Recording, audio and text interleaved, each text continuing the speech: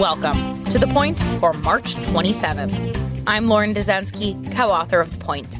I'm here to cut through the political spin to bring you the news you need to know.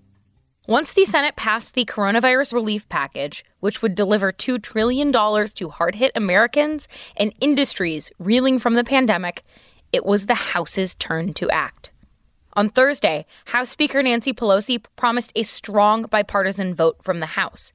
Translation: Pelosi was confident that the bill would pass with support from both Democrats and Republicans. It's an incredibly rare feat, especially in this polarized era. But these are not normal times. Pelosi also said she wanted the vote to happen on Friday. That was a whole other feat. While the Senate has been in Washington over the last week, the House has not.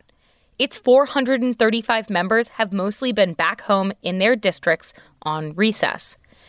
The initial plan was to have the bill passed by voice vote, a parliamentary rule that doesn't require every House member to return to Washington for the more formal recorded roll call vote.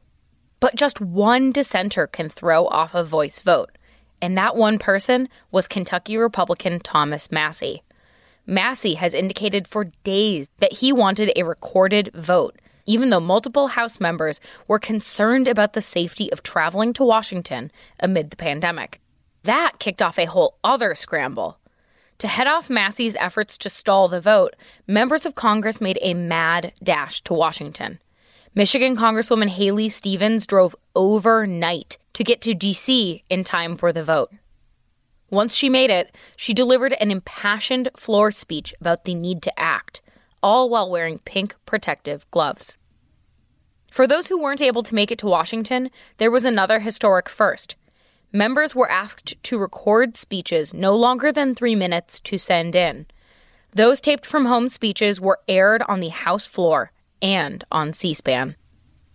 Let's get to the point.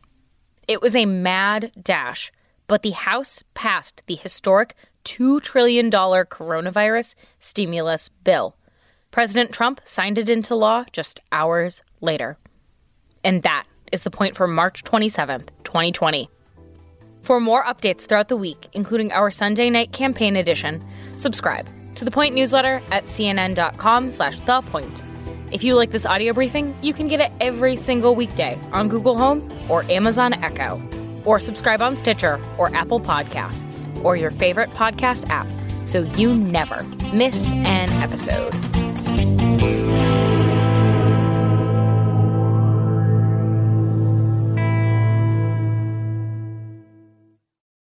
When you work next level.